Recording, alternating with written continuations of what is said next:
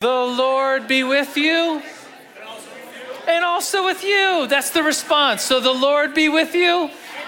And also with you. Amen. Good morning. Good to see all of you. I love you guys. We are going to be talking today about the Sermon on the Mount. We are in this sermon series going through Jesus' words. He has some very hard words for us. And we're going to get today to a passage on marriage. And I'll just tell you right now, here's why I'm talking about this morning. Here's my hope for this church, for New Life Manitou. Here's my hope for the church in the United States. Here's my hope for the world, that the church would really be seen as a place that lifts up the sanctity of marriage. Amen? That we would be a beacon of light in a very dark world, in a world that has really, kind of just put marriage down and jokes about marriage, that we as the church would lift up the holiness, the sanctity of marriage. And so I've called this sermon, the title of this sermon, quite simply is The Covenant of Marriage. The Covenant of Marriage. That's right. I couldn't remember the movie that was from this morning. My wife was like, it's from The Princess Bride. How could you forget? And so anyways, we're talking about marriage today. Marriage. I remember one of my first weddings, the bride was like, hey, when you greet everyone, could you say marriage like that from the scene in The Princess Bride? And I was like, really? Like, you really? And he's like, yeah, we're big fans. And so I did, and everyone just erupted and laughed. They thought it was the funniest thing I had ever said in my whole life. And I was like, wow, maybe I should say that more often. So I just did. I will try not to say it anymore. Today is part 2 of a sermon that we've been looking at, talking through the Sermon on the Mount. Specifically, Jesus talks about sexuality, adultery, divorce, and marriage. And so today we're going to be talking about that last part, marriage and divorce. And so would you turn in your scriptures to the Word of God, to Matthew chapter 5. And I'll just preface by saying that the Bible is active. It's alive. It's a breathing word to us from the Lord. And there's nothing like it. It speaks truth to us. Amen? And so we say as a church, we say, speak, Lord, your servants are listening. So if you're able, would you stand? I'm going to read a couple verses here in Matthew 5. These are Jesus' words. So picture him on a mountain in Galilee. He's preaching these words. There's a large crowd. And he's just said the Beatitudes, these blessings, and then he gets to this hard passage. And we'll concentrate this sermon on the last half. But it says this: you've heard it said, you should not commit adultery. But I tell you that anyone who looks at a woman lustfully has already committed adultery with her in his heart. If your right eye causes you to stumble, gouge it out, throw it away. It's better for you to lose one part of your body than for your whole body to be thrown into hell. If your right hand causes you to stumble, cut it off, throw it away. It's better for you to lose one part of your body than your whole body to go into hell. It has been said, anyone who divorces his wife must give her a certificate of divorce.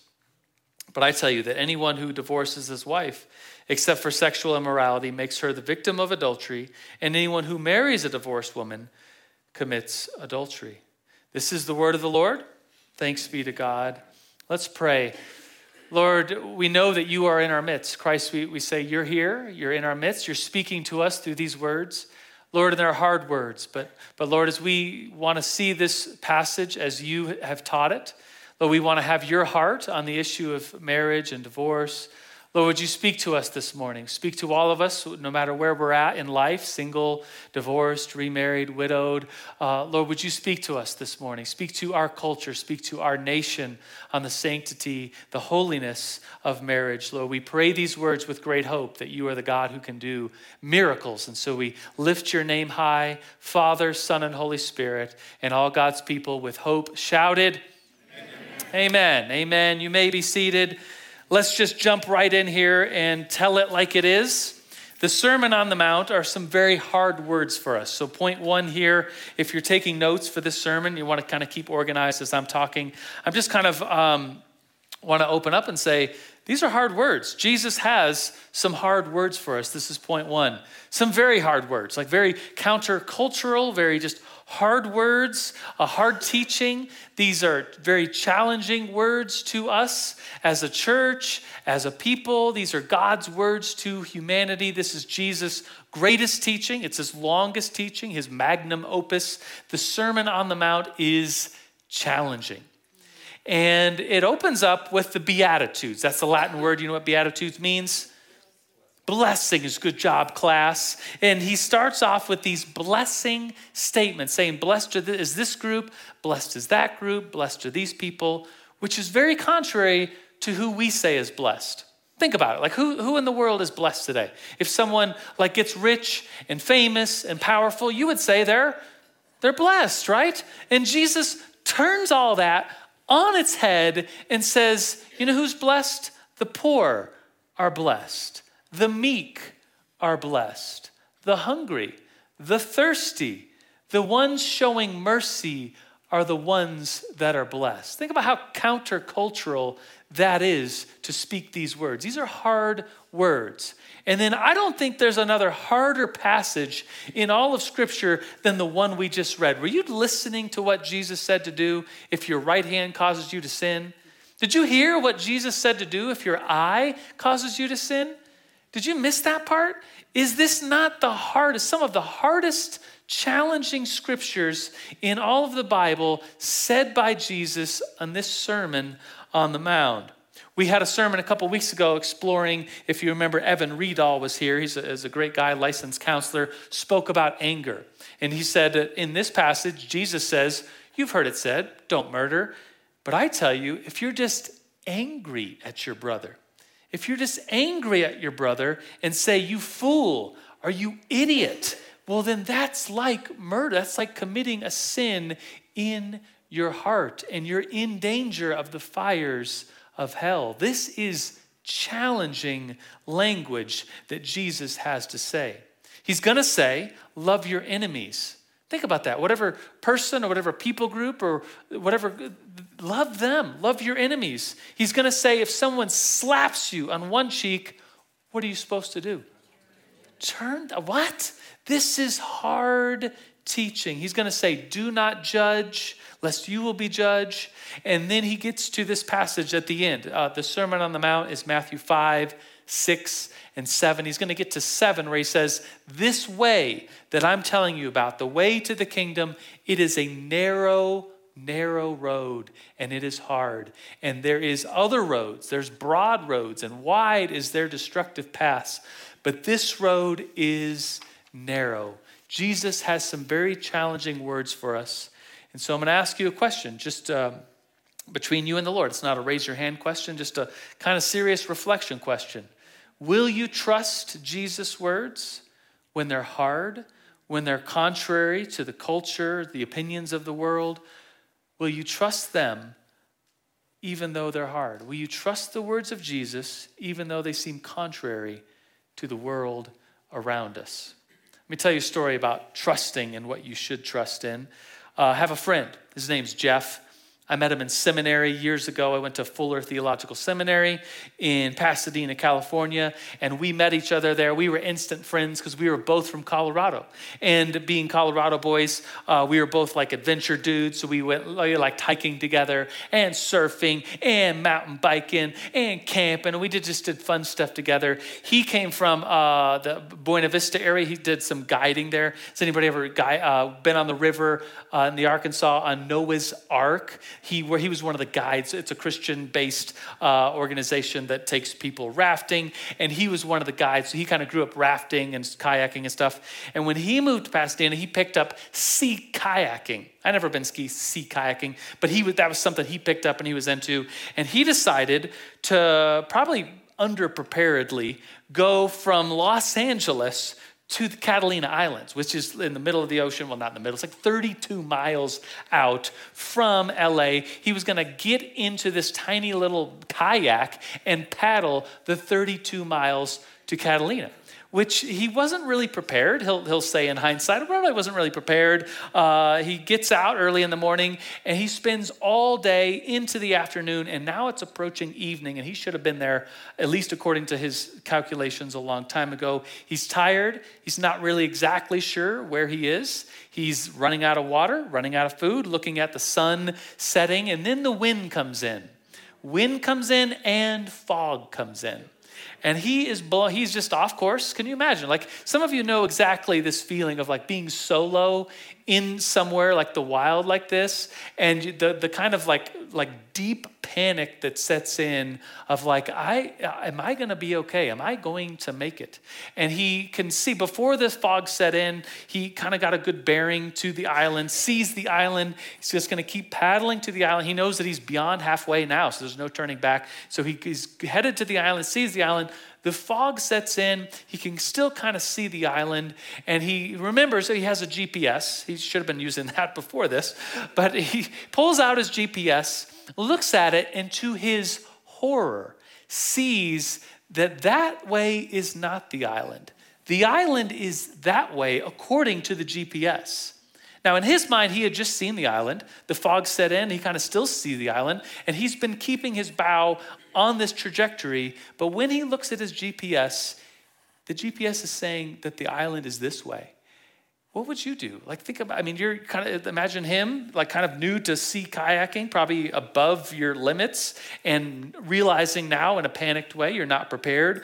What would you do? Would you stay on you thought it was this way, and you thought you think even now, it's like, I think that's the island through the fog, but your instrument, the thing that tells you which way to go, the thing that you've brought, the thing that's never failed you, is saying to go this way. What would you do? My friend, he chose what was right. He made a good decision, and he lives to tell about it. He chose to keep the GPS, and so he takes his bow, turns it this way to the GPS, and he goes that way and paddles, and it's just not a couple more hours that he sees the island and finds the island, and he's just fine. And so whenever we were like, him and I would be hiking or camping or something like that, he would always have this phrase, you got to trust your instruments. You got to trust your instruments. And I think about fog setting in life and in our culture, and people saying, well, this is right or that's right. Or specifically this morning, we're talking about marriage, and people have all kinds of opinions and thoughts about marriage and what marriage should be in this world, in our culture today. And I would say, the words of my friend Jeff, we got to trust in our instruments. Amen? The word of God. We got to look at what God said. We got to put aside our own opinions, put aside the opinions of this culture, and look at our instruments, the word of God, and follow them. So let's look now specifically at the teachings on marriage, specifically divorce, because that's really what Jesus is hitting here. There was something going on in that culture that he addresses head on. So point 2 here of this sermon is Jesus teaching on divorce. Jesus teaching on divorce. He says some pretty bold things, challenging things about lots of different subjects, and then gets to this subject of divorce and says some pretty bold things. You see, in Jesus' time, in his culture, 2,000-something years ago, the culture this ancient world was a man's world. It was the old boys club where Jesus is going to rebuke this, but a man, for any reason, could divorce his wife for any reason. And there's people, historians, Josephus and other people who say, yeah, this is what was going on. A woman would burn the dinner, and the man had every right to divorce her. You should be laughing right now. It's okay. That's not good. If a woman left a drawer open, you could divorce her.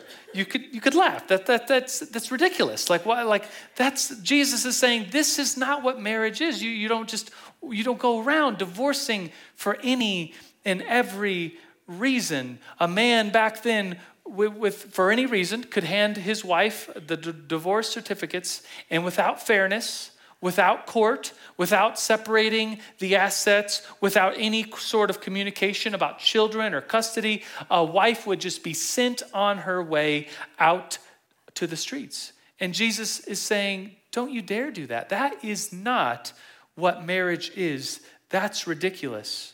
That's nothing like what Jesus teaches about what marriage should be. And in our culture, it's different than that culture.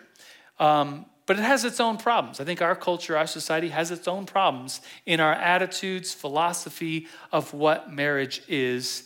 And I think in our society, it's not held very highly.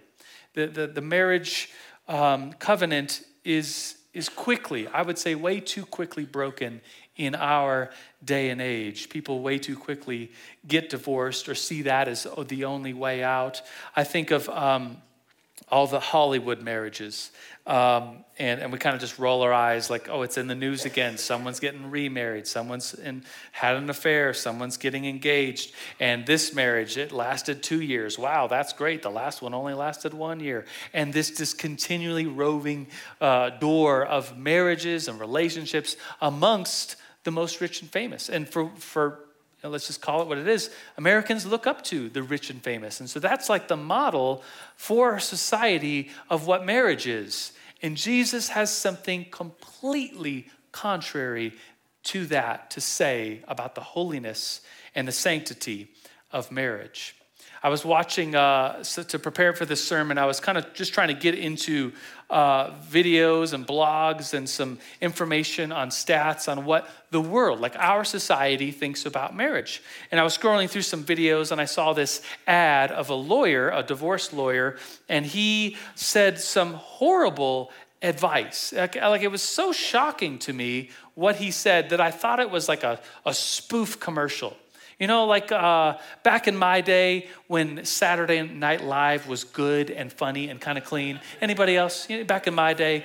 So they would have these skits, and then it would go into a commercial break, and you'd watch 1, 2, 3, 4 commercials, and then it would seem like another commercial was coming on, but it was actually like a skit, a spoof about some ridiculous product, and you're like, they got me. At first they had me. I thought that was real, but this is just all a joke. And so anyways, I was watching this lawyer, kind of a commercial for this lawyer, and I thought it was a spoof. Like what he was saying was like, he was answering this question, is divorce after 50 worth it? Well, of course it is. Let me tell you, you got to split your assets. You got to go out there and you got to be happy. You still got like 20 prime years of your life left. You deserve to be you. You need to go out there, get that divorce, and I can help you do it. My name's lawyer so-and-so, and I can help you right now. Blah, blah, blah, blah, blah, blah. And I was like, who is this clown? Like, this is the worst advice. I mean, I get it that he's a divorce lawyer and he's making money off of this. So he's kind of like presenting a commercial on the greatness of getting a divorce. But I was just like, gosh, is this what our society thinks? Like, is it really just all about our own happiness, and happiness can trump a covenant? No. Here's what Jesus has to say about marriage. Let's get to a passage here. This is not the Sermon on the Mount. This is a much longer passage, still in the book of Matthew, later. So we assume Jesus had some teachings like his one on the Sermon on the Mount. And a lot of scholars think that Jesus had this Sermon on the Mount, and he would go from place to place, and he would teach something like what he said on the Sermon on the Mount. He would teach parables. That's why we see in the gospel like different parables being taught at different places, because Jesus had something to say, and he would bring that message to different towns. And so we assume that he preached something like the Sermon on the Mount, because then the Pharisees have similar questions about this whole marriage for any reason and this certificate of divorce thing. So if you want, you can turn to Matthew 19. We'll put it on the screens as well. This is after Jesus has said these things, is how it starts. So Jesus has spoken a whole bunch of parables. He left Galilee, that's where the sea is, that's where the Sermon on the Mount took place, and he goes into the region of Judah on the other side of the Jordan. Verse 2 says of Matthew 19, large crowds followed him. He healed them there. And then here it says, some Pharisees came to test him. They asked, is it lawful? They're trying to trick him, right? Is it lawful for a man to divorce his wife for any and every reason? They're trying to trick him because it is lawful. In that day and age, that was the law. Haven't you read, Jesus replied, that at the beginning the Creator made male and female and said, for this reason a man will leave his father and mother and be united to his wife, and the two will become one flesh. Listen carefully here. So they are no longer two, but they are one flesh. Therefore, what God has joined together, let no one separate. Why then, they asked, did Moses command, he's trying to trick them, these Pharisees are trying to trick Jesus, quoting the Bible. Why did Moses command that a man give his wife a certificate of divorce and send her away? Which is not really the case if you go back and read it. Jesus replied, well, Moses, he's about to slam them, by the way.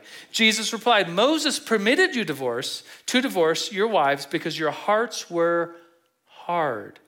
But this was not the way from the beginning. I tell you that anyone who divorces his wife, except for sexual immorality, marries another woman, commits adultery. Then the disciples, they seemed surprised. The disciples said to him, if this is the situation between a husband and a wife, it is better not to marry. And Jesus, I'm kind of paraphrasing what happens next. Jesus basically says, yeah, it might be. For those that can accept that, singleness is maybe a really good way of life, a really honorable, noble way of life. And so if you're in here and you're either single or committed single, or you've been divorced, or wherever you're at in a life of singleness, the Lord has a lot he just lifts singleness very high. In fact, Paul, the apostle who wrote most of the New Testament with his letters, goes further and says, I wish everyone was like me, unmarried, because then you have so much you can give to the kingdom of God. There is a high dignity and value to singleness in the community of God. And so if you're here and you're single and you're wondering, like, what am I doing listening to a sermon on marriage? Well, know that Jesus holds singleness very highly. In fact, I put this story in my notes just as this morning as we were worshiping, because Erica, my wife, the worship leader, she mentioned that the revival's going on. There's several, and there's one that I've been kind of following because it's at Asbury Seminary, and New Life Church has a branch of Asbury Seminary at New Life North, and in Kentucky, their main campus, if you haven't heard about it, basically what's going on is that the chapel, from what I understand, a chapel service happened, and a bunch of students came to their chapel service at their college, and then they didn't leave. They just kept praying. And that was 11 days ago. And there's been a continuing, that kind of made news. Like, why are these kids, these students, these college students keep praying and they're seeking the Lord, and they're just going, and then well, what's going on there? I want to see I want to see what that is. And people out of curiosity are coming into this big hall where this chapel service has been going on. And it's like, wow, that's amazing. And that's really, something that, to give credit to young single people, that's really something that I've seen in my own life. Like, I remember my days of being single and passionate for the Lord. I remember Friday nights, we would go to church because there was a Friday night service. It was the college ministry then. Now it's New Life Friday night. We would go to the college service, and then after the college service, let's go to lunch. Let's go to dinner. I call it lunch because back then I would get up at noon. But anyways, let's go to dinner. So we'd go to dinner after the college ministry, and we would talk about, I remember having these wonderful conversations about what are we going to do with our lives and how are we going to serve the kingdom. I remember conversations where we should go on a mission trip, just the three of us, three guys, we're talking just let's go. And we ended up going to Nepal and Tibet and Thailand, and those two guys that I went with became missionaries there. And that was birthed out of spending the evening talking about missions, after the church service. And I remember it being midnight, and we're well, should we go home? And someone was hey, let's go back to the church and pray, because we have the World Prayer Center that was open 24 hours a day.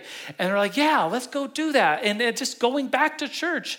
And now I'm man, being out after 8:30 is why would you do that? What are you people doing out at 8:30? You need to be in bed. Don't you have to get up? Don't you have kids?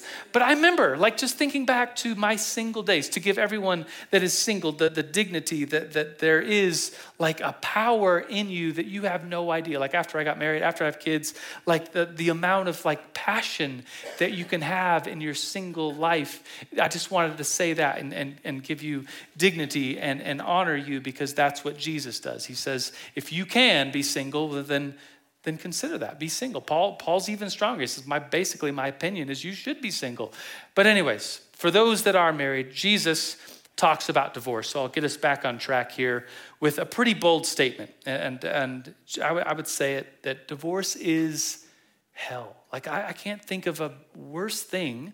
And people that have been through divorce would have told me, yeah, it's brutal. It's horrible. Going through that was the worst thing that they've had to go through. And as a pastor, my heart grieves. And I know in here there's marriages that aren't perfect. I know there's people struggling. And as a pastor, sometimes I feel as though like I learn or I'm invited into the struggle very late. Like that's kind of a reoccurring theme that I'll get a call in the middle of the night or early in a morning, say, hey, we really need to meet with the pastor. Our marriage is struggling. But often, and I pray this doesn't happen, oftentimes the marriage is like already decided for divorce. And here's like one last ditch effort when, gosh, I wish the church, here's something I want to be clear about this sermon. I wish the church was a place where whatever you're struggling with, you didn't feel like you needed to hide. You can come in here. You could share plainly like what it is you're going through with each other. You could come up for prayer. You could stay after. You could ask to meet with me as a pastor or any one of our volunteers, or you could come to the men's ministry. And like this Thursday, we're going to have a men's, it's like basically our fellowship night. And you can come and you don't have to put on a smile. You can come and share what's going on in your life. And the other guys, I can guarantee this will happen, will surround you and love you no matter what you share, no matter what you're struggling with. That's the kind of environment the church should be when it comes to any issue, specifically marriage, because I believe in miracles. I believe that since Jesus was risen from the dead, then any miracle is possible, even in a marriage that looks like it's going to fail. I've been a pastor. Next year, I will be a pastor at New Life. You ready? For 20 years. 20 years of my life. And in my 20 years, thank you. I became a pastor when I was 10, by the way, just if you're doing the math. But in my 20 years, I've done a lot of marriages. I've married a lot of people because I was the youth, the student college ministry, and it's people that would know me in that time in the season of life as their pastor. They would ask me to marry them. So I've done a lot of weddings, done a lot of premarital counseling. I've done a lot of just kind of like basically emergency care for marriages that are failing, and I get called, and I've never in my 20 years, that's why I mentioned that number, never in my 20 years counseled anyone towards divorce, because I'm always hopeful that there can be a miracle, that these horrible patterns or addictions or these things that have happened, there could be, let's hope and let's pray, a miracle even in the worst case. And I will, as a caveat, say I have actually counseled a couple people actually, to get a separation. Like maybe like there's been situations of abuse, and I've said like it might be safer for you, and you need to get out of there. Like this is just being practical. Like this isn't right. And as your pastor, I'm giving you that it's okay. Get separated, get away from the monster and the abuse. But I've never counseled divorce because I'm still hopeful that, okay, well, maybe a miracle can happen. And I've seen miracles amongst us. I've seen miracles in my own life of radical change from dark to light, from death to life. And I'm hopeful that the Lord is living and active today. Amen? So here's what I want to say, a couple things about divorce, because that's really this passage that Jesus is talking about now, that I think I said this before, I'll say it again, that I think people get divorced way too soon. I think, especially if there's still unmet emotional energy, like work through these things, turn over every stone for rehabilitation, and hope and pray, and get people around you that can pray and hope with you that things will change and the marriage will get better. There's 4 big reasons for divorce I've found in our world today, in our society, and I'll say all 4 of these and you'll be like, yep, that sounds about right. Abuse, adultery, addiction, the 3 A's, abuse, adultery, addiction, and the final one, strife with finances. And a lot of people would say that 4th one, that may actually be the biggest one, that people fighting over how money is spent or how it's earned or what you're doing with your money or my money. And this is like, that causes a lot of tension. A lot of people say that's maybe the biggest one of those 4. But the one that those are the 4 big ones. The reason in my mind that I hear this way too often, and sadly, I sometimes hear it from Christians as well, that the reason for divorce isn't one of those four, but just I just wasn't happy, is what people would say. I just wasn't happy, and I deserve to be happy. So I'm going to go out and separate this divorce, and I'm going to go out and be happy. And to that, that makes me really sad. Does that make you sad? Because I have friends, because I'm at the age now where I got married, and a lot of my friends got married, and now it's we're 10, 15 years into marriage. And I've seen so many of my close friends' marriages fail. And so many of them, they would like with a weird boldness say, I just wasn't happy. And so I needed to be happy, so we ended the marriage. And it just grieves me because I'm like, well, happiness and the covenant, should happiness be held higher than a covenant of marriage? And then I think about the whole life with Christ. Our life with Christ, is it about happiness? Or is it really about just the opposite? I mean, doesn't Jesus take this whole Sermon on the Mount and throw it on its head and call those who are poor blessed and thirsty and hungry and those that are lowly? Doesn't he call them blessed, the people that are seemingly suffering for the kingdom of God? Happiness isn't what you're promised by God. It's being close to him. It's the kingdom that we're promised when we walk with him. So this last point here, point number 3, is this. Kind of a weird way to word it, but I worded it as self-help versus dying to self. Self-help versus dying to self. So here's some advice on marriage a little bit. It could come across as self-help. And there's a lot to be said about if your marriage isn't doing too well, if a friend of yours' marriage isn't doing too well, if you're giving advice to someone about marriage, there's a lot of tools and resources out there about better communication in the realm of self-help. There's about not carrying offenses. There's self-help about finances, planning your week, child rearing, parenting, sex, expectations, roles. I saw a really good study on criticism, that if a husband and a wife are critical of each other, that lays the groundwork for anger, and anger leads to all these problems and issues, and it really all hinges on just being critical of one another. And so a lot of kind of the self-help world is about getting rid of criticism in your marriage. And there's wonderful tools and Christian seminars and books and podcasts and all these things about marriage. And some of them are wonderful. And outside of the church, in the world today, there's a whole bunch of advice. And some of it is absolutely horrible. I think about that guy, the lawyer guy, call me, I'm a lawyer so-and-so, I'll get you that divorce fast as possible, and blah, blah, blah. And you just need to get out there and you need to be happy and you need to separate your assets and do this and that, and I'll help you do it. I'm so-and-so lawyer. It's man, that's horrible advice. The philosophy of our day is to be happy and to have fun. And that it has gone crazy in our world today. It's at the height of any kind of philosophy of someone's life. Well, you just be happy. If you're just happy, well, then you do whatever makes you happy. Happy, happy, happy.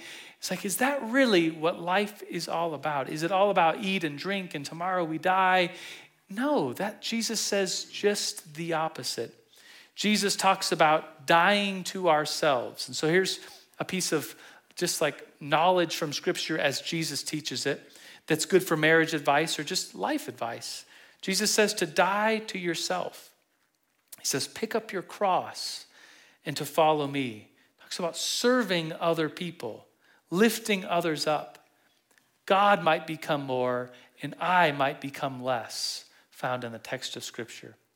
At a wedding, and I've done a lot of weddings as a pastor for young adults, the bride and the groom will be up there. I'll be up there with my little suit.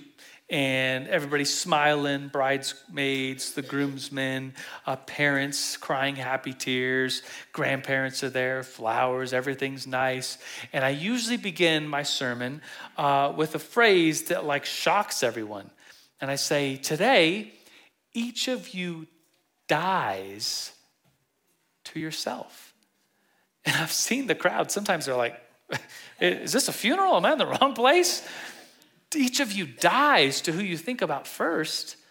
Well, that phrase, that concept at least, is right out of Scripture. Jesus calls us to die to ourselves, doesn't he? He calls us to live for one another. He calls us to live for the kingdom. And a marriage, there's nothing like a marriage for living and dying for the other person. And I think in these passages of, the Sermon on the Mount being one of them, Jesus really calls us to a completely different way of living where we die to ourselves. And if this isn't the best marriage advice I can think of, it's got to be. Like that's how a marriage works. You serve one another. You live for each other. And that's what marriage should be. That's what makes marriage holy. That's what makes marriage. Paul says that a marriage is like Christ and the church, a husband and a wife. And Christ served the church. This passage, I think about sometimes in the church, these passages are used to, or maybe they're just felt like, these passages, if you have been divorced or you're going through a hard time in your marriage, I want to say something to you right now, because I think these passages, or just kind of maybe just loosey-goosey kind of preaching, can lead to people feeling so much shame about their life if they've been through something hard, if they've been through a divorce, if they've been through a hard season in their marriage. They read passages or hear messages like this. And I'll say a couple things here to encourage you, because I want to leave you challenged, but I don't want to shame anyone. That's not the Lord. That's not his work. The Lord challenges. The Lord lifts us up. The Lord serves us and calls us to serve others. But so I would say this, that a marriage takes two. And maybe you've been in a place where you were that person trying to save the marriage. You were trying and going for it and going to counseling, and it was your spouse that ended things maybe too quickly. I'm sorry. Maybe you've heard the phrase, it's out of the Bible, depending on your translation and how it's translated. 3 words, God hates divorce. It's been used maybe as a thing to, maybe you just felt ashamed. You've heard that verse, you've heard that teaching, and I would just say, well, doesn't everyone hate divorce? Like it's not a fun thing. Everyone hates divorce. It's not good. And I want to say this, that God hates divorce, but he doesn't hate divorced people. God hates divorce, but he doesn't hate divorced people. And your storyline can be different. Your storyline can be made new.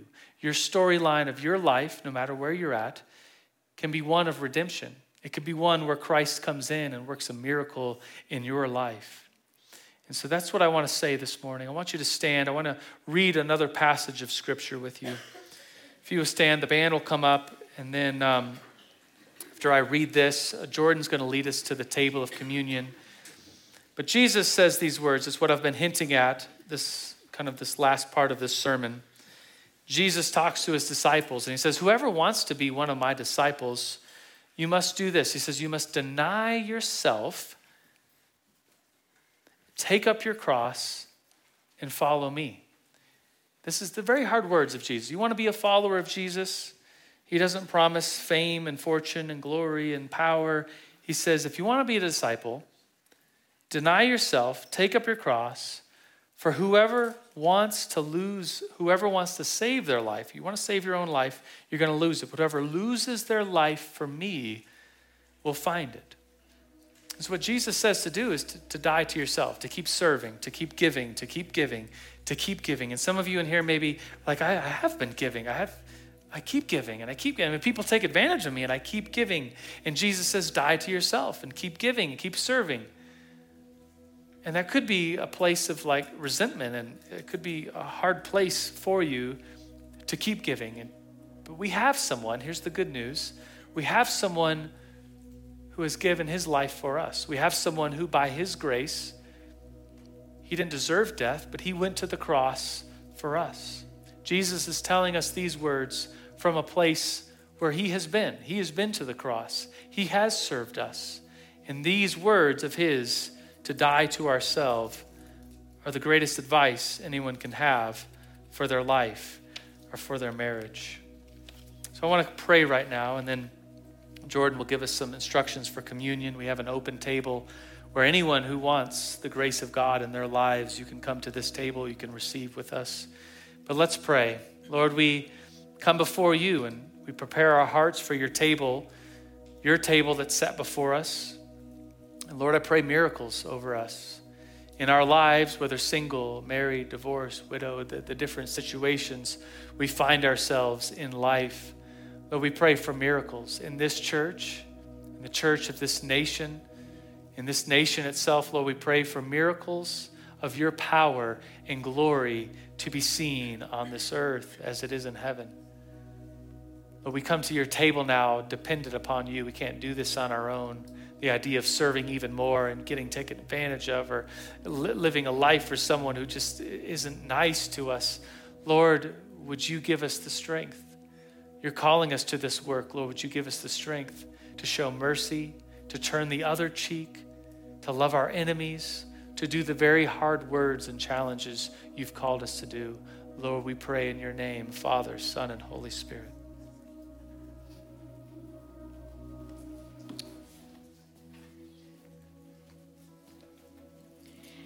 If y'all don't already have communion, there are little baskets under your seats. There are little cups like this. You can grab that. What's so special about a sermon on marriage, divorce, and singleness is that it always connects back to our life in Christ. Where in Christ, we are united with him, and marriage on earth is an example of how we'll be united in heaven with the Lord. And so what's cool about communion, I guess, sacred, holy, cool is a weak word, but what's wonderful about it is that we do not have to rely on our own strength.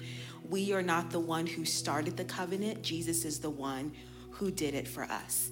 So if y'all have your little wafer, on the night Jesus was betrayed, he sat with his friends.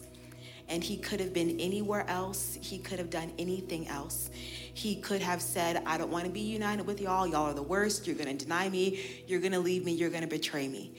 But instead, he took the bread and said, this is my body, which is broken for you. So if y'all can break your little wafer. And he said, take this in remembrance of me. So you can take the bread. And he took the cup, the ultimate sign of covenant sacrifice, pouring out his life for people who didn't care for him, technically didn't deserve him, but he still chose covenant anyway. And he said, this is my blood poured out for you. Take this in remembrance of me. We can take this.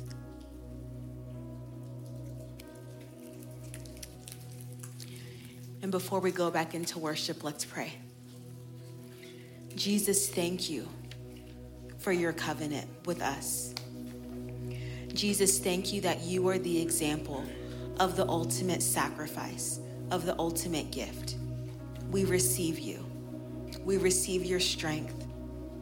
Thank you, Jesus, that you are the one who goes before us. You are the one we follow. So as we worship, I pray that you would fill our hearts with love for you so that we can have love for each other. God, I pray that you would heal broken relationships in this room, heal broken hearts. And God, thank you for the strength of your covenant that we rely on. In Jesus' name, amen.